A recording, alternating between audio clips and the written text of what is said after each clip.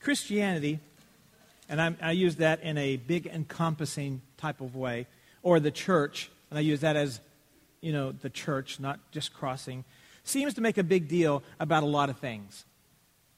Churches make a big deal, about how many people attend their church. Churches make a big deal about who attends their church at times.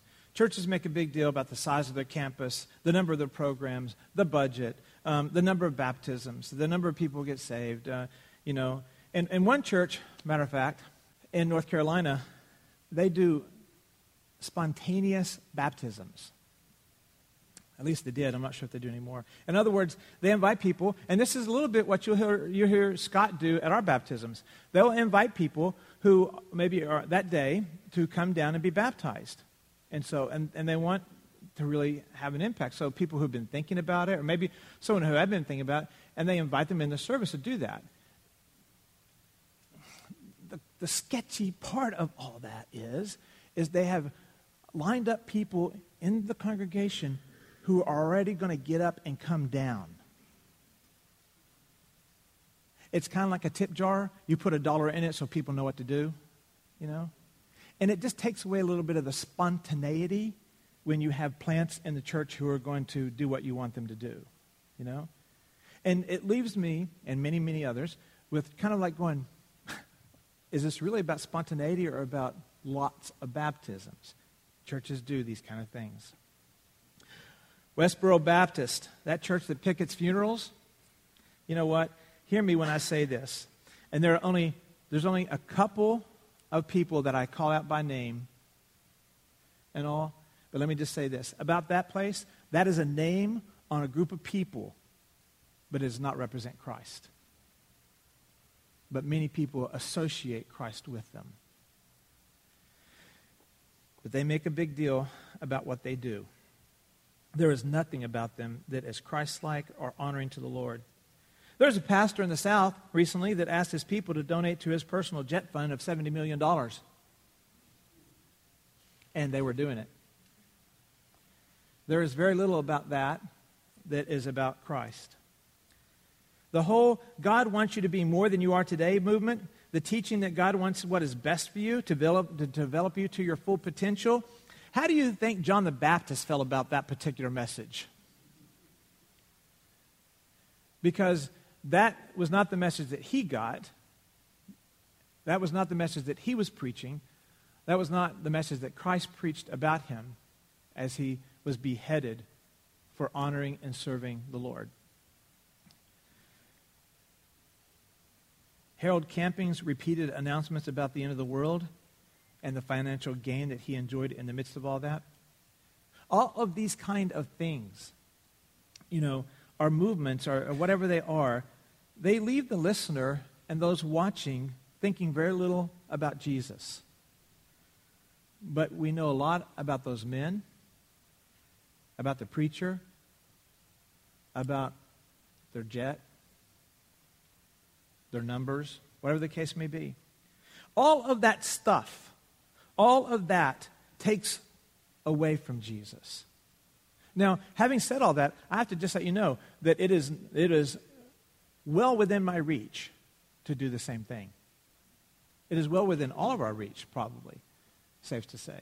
But I know recently when I was doing the devotionals at summer camp for our staff, that I found myself one day really making much more of myself than I did of the Lord. And he really challenged me on that, the Lord did that day. And I had to repent and tell the staff that I had done that and just confess that to them. So it's not beyond any of us to do it, sometimes in small ways with a group of 8 or 9, or sometimes in front of the whole world, like some of these guys have done. But it is not uncommon for us to try and take away from Christ the attention that he should receive and to redirect it onto ourselves in some way or another. And so that's exactly what was happening to the church in Colossae. They had been involved in heresy through the Gnostics, and we don't know all the details to it, but we do know that the response that Paul is writing very much, he's addressing taking the attention away from God and away from Christ and putting it elsewhere. And so he writes this book, and in many places, in the first 2 chapters especially, he is talking about keeping Christ first. And you're going to see that in our passage today. You're going to see that in our passage for next week, and then probably the third week as well. And so, in our text today, we want to read from verse 9 to 12. I'm reading from the New American Standard, okay? So here we go. For this reason also, since the day we heard of it, we have not ceased to pray for you, and to ask that you may be filled with the knowledge of his will in all spiritual wisdom and understanding, so that you will walk in a manner worthy of the Lord, to please him in all respects, bearing fruit in every good work, and increasing in the knowledge of God, strengthening with all power, according to his glorious might, for the attaining of all steadfastness and patience, joyously giving thanks to the Father, who has qualified us to share in the inheritance of the saints. In this passage, there's one particular phrase that I want to focus on, and it's in 1:10, so that you will walk in a manner worthy of the Lord.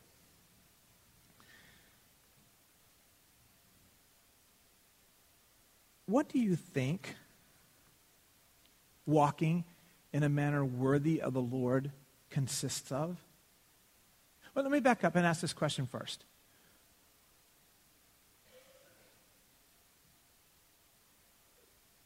In my mind, as I read it, I'm like going, wonder why he said that.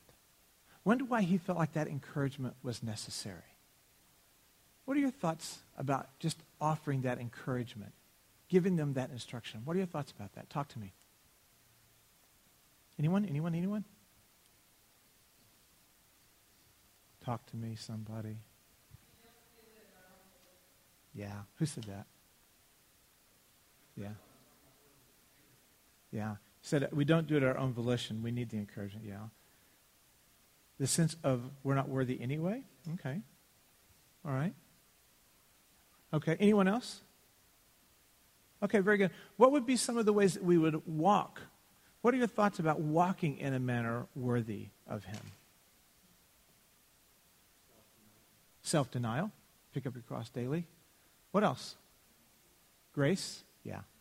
Very good. Humility. Yeah. What else? Oh, man, now you want to talk. All right.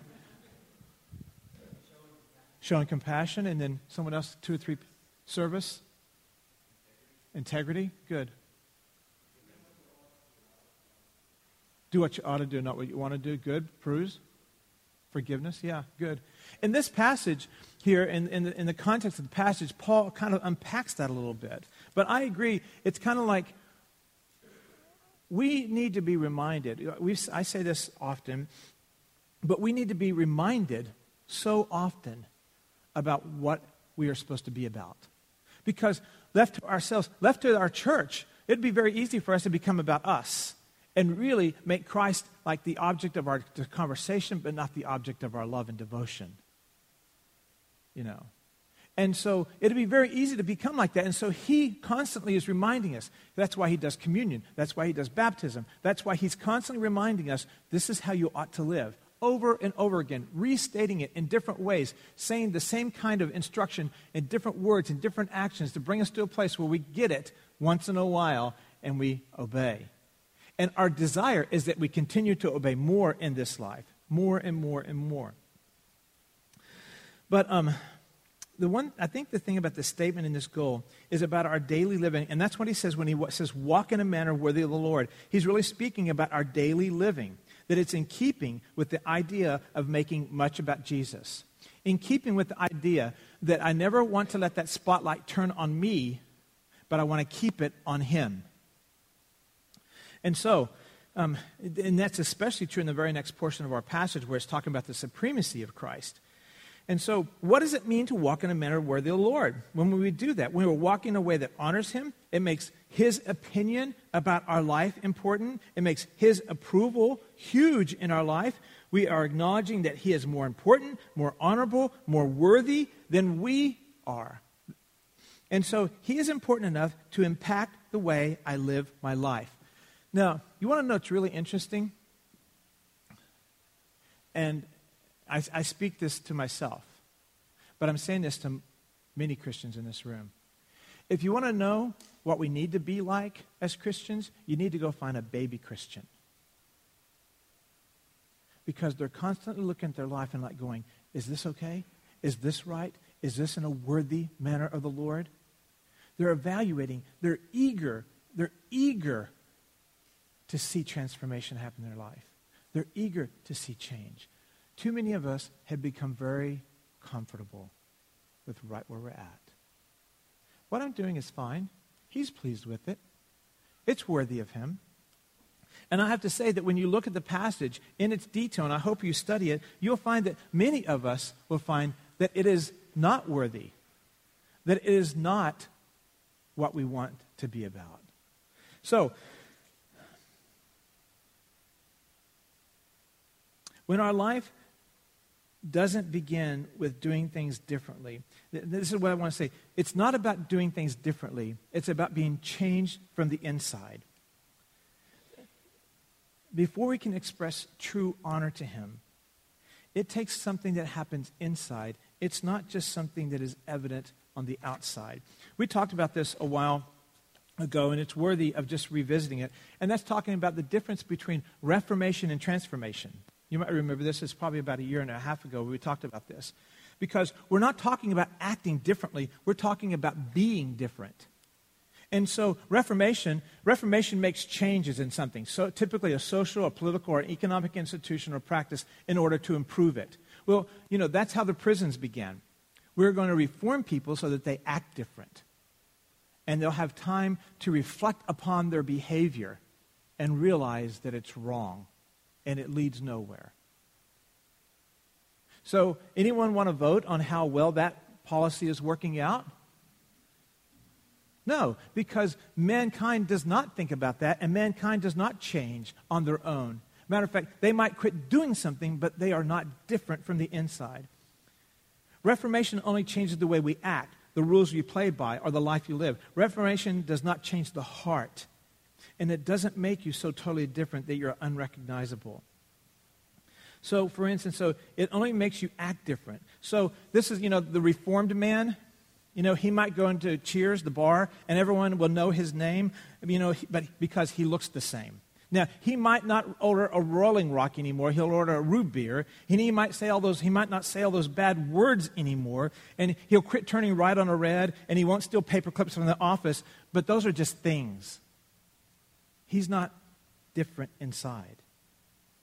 And so he might begin to do some stuff that are right too. He might go to church. He might go to a small group. He might go to Bible study. He might make coffee. He might set up chairs. He might do a lot of stuff. He might wear Bible T-shirts. He might do things, but all that's on the outside. What's happened on the inside?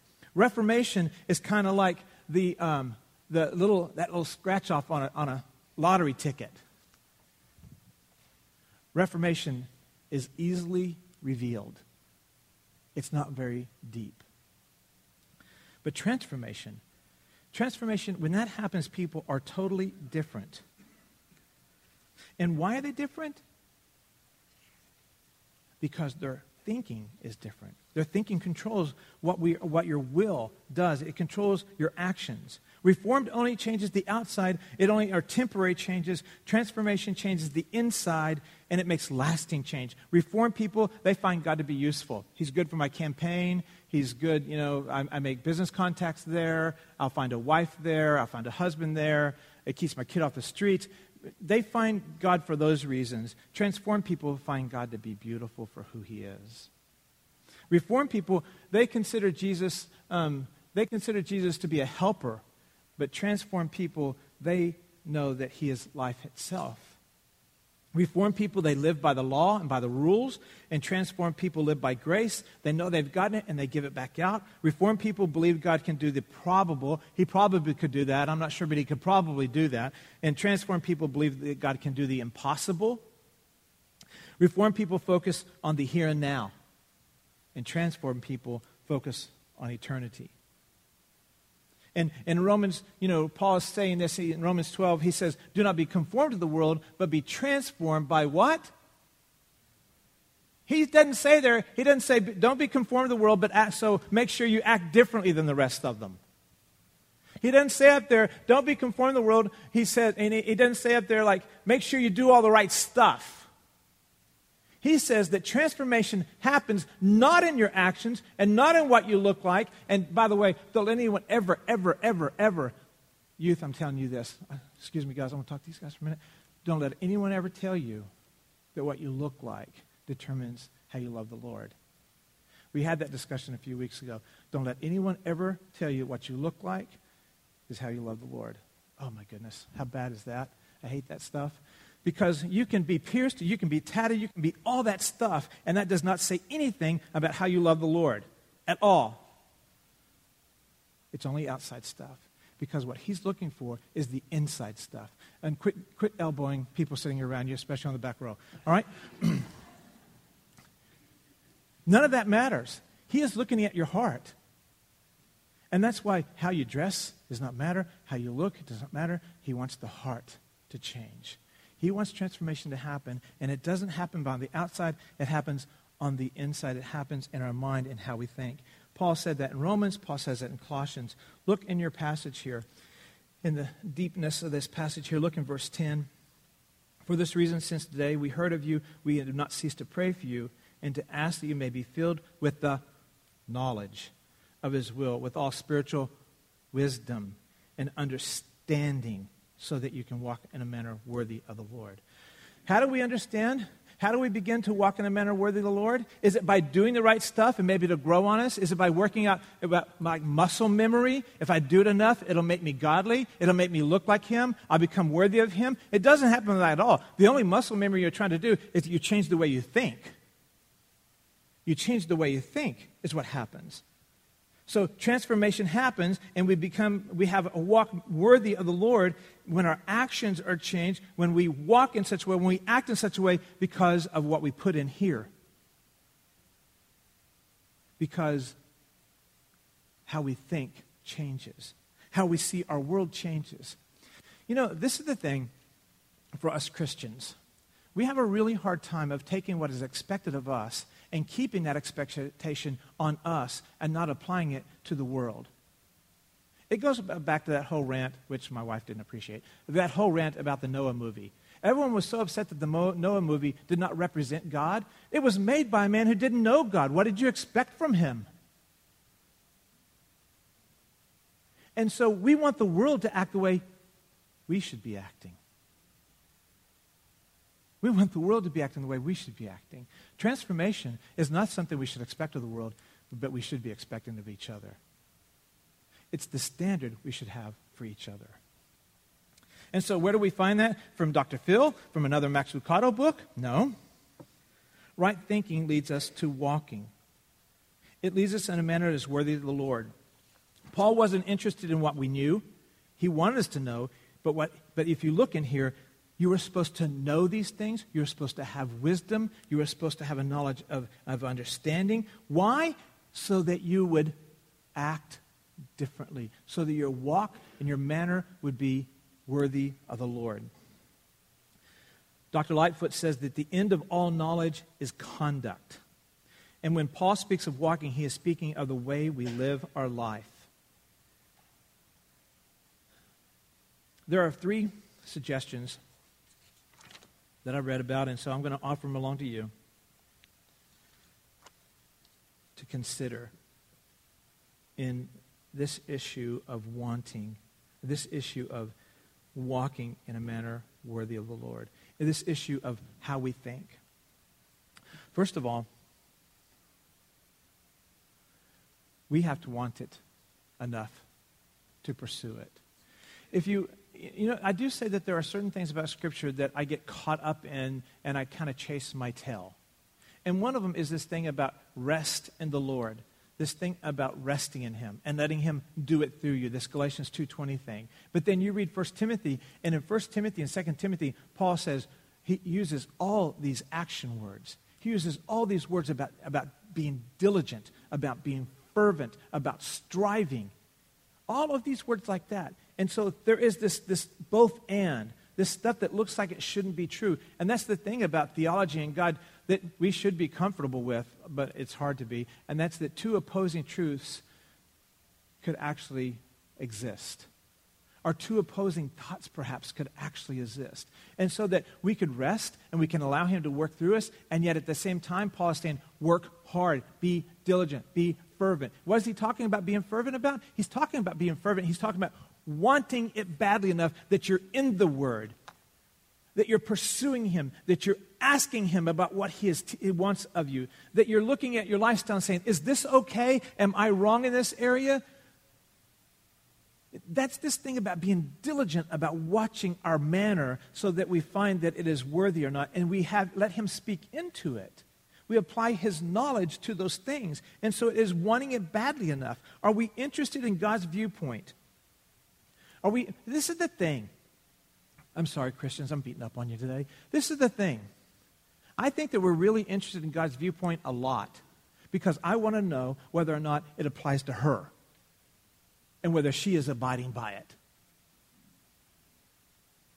I'm not always so interested in whether I am abiding by it. I'm not always as concerned about how that Word of God applies to me. I want my son to abide by it. I want my wife to abide by it. I'm not always equally concerned about me abiding by it. Wanting it badly enough that I am asking him for his opinion about my actions, about my walk. Are we desperate enough to get God's leading on what we do, should do, on the manner and the matters at hand in our life? You know, there's that Psalm 37 that says, commit your way to the Lord and trust also in him, and he will bring it to pass. Secondly, give God control. Don't pray to be filled with God's will if you don't want to do it. Don't pray to know his will if you just want to tell someone else about it but don't want to do it. Give him a blank piece of paper and allow him to write it out for you. And give him the control. And one other step would be that when he gives you that instruction, that you follow. We studied this a lot when we were going through the Blackaby materials, about that when he instructs us, when we find that leading, when we find that instruction, when we find that time of stepping forward and following him, obeying him, that if we don't do it, it hinders us. But each time we step forward and we obey him, he opens up more. And so, thy word is a lamp unto my feet. Well, what he's saying to us is that he's not showing me what's down there. He's showing me what is right here. And I'm never going to get down there unless I take this step right here. And so unless I obey him with each and every step, I never make any progress on my spiritual walk. And so many of us in this room are way back here. Let's just say that, like, remember, this is the line. The line represents salvation, right? Okay? Some of us are right here. We've been saved for 15 years. We've been saved for 18 years. And the reason we have not moved along that line toward maturity is because, well, I don't know, that one thing he told me to do one time, I just can't see that ever be God's will. I know it really seemed like that's what he wanted me to do, but I'm not going to do that. That's fine. That's where you're at then. You're right here. But as he says, take this next step, as his word reveals the next step and you take it, well, then the next step is beginning to appear. And then it just happens that way. The next step continues to happen as we obey him. But if we ever choose not to obey him, right there's where we are. So that grudge you're holding, you're right there. That person you won't forgive, you're right there. That porn you won't give up, you're right there. That's where you're stuck. And going beyond that is going to be like beating your head against the wall. I just don't know why I can't hear from him. I just don't know why he doesn't talk to me anymore. Because you have that area of your life that you've chosen not to follow him in. And he's waiting for you right there. Right there. And then when you decide to follow, he opens up the next step. And you see what happens?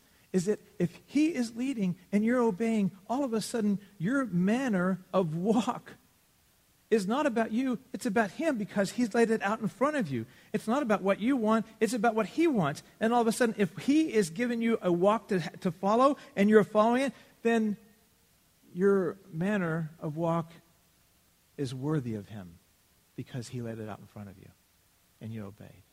The nice thing about this passage also is that it is a great way for us to be praying for one another. It is a great way for us to be praying for one another. Because Paul says he's praying these things. He says, I'm praying that you would be filled with the knowledge of his will and all spiritual wisdom and understanding, so that you'll walk in a manner worthy of the Lord, so you can please him in all respects, so you can bear fruit in every good work, so that you can increase in the knowledge of God, so you'll be strengthened in all power, so you can attain steadfastness and patience and joyous thanksgiving to God. If you ever want a template to pray for your kids, if you ever want a template to pray for me, and there's a longer list than this, but if you ever want a template to pray for your family, then this is that template. If it was good enough for Paul, I have to just say it's good enough for me. I hope it would be for you as well.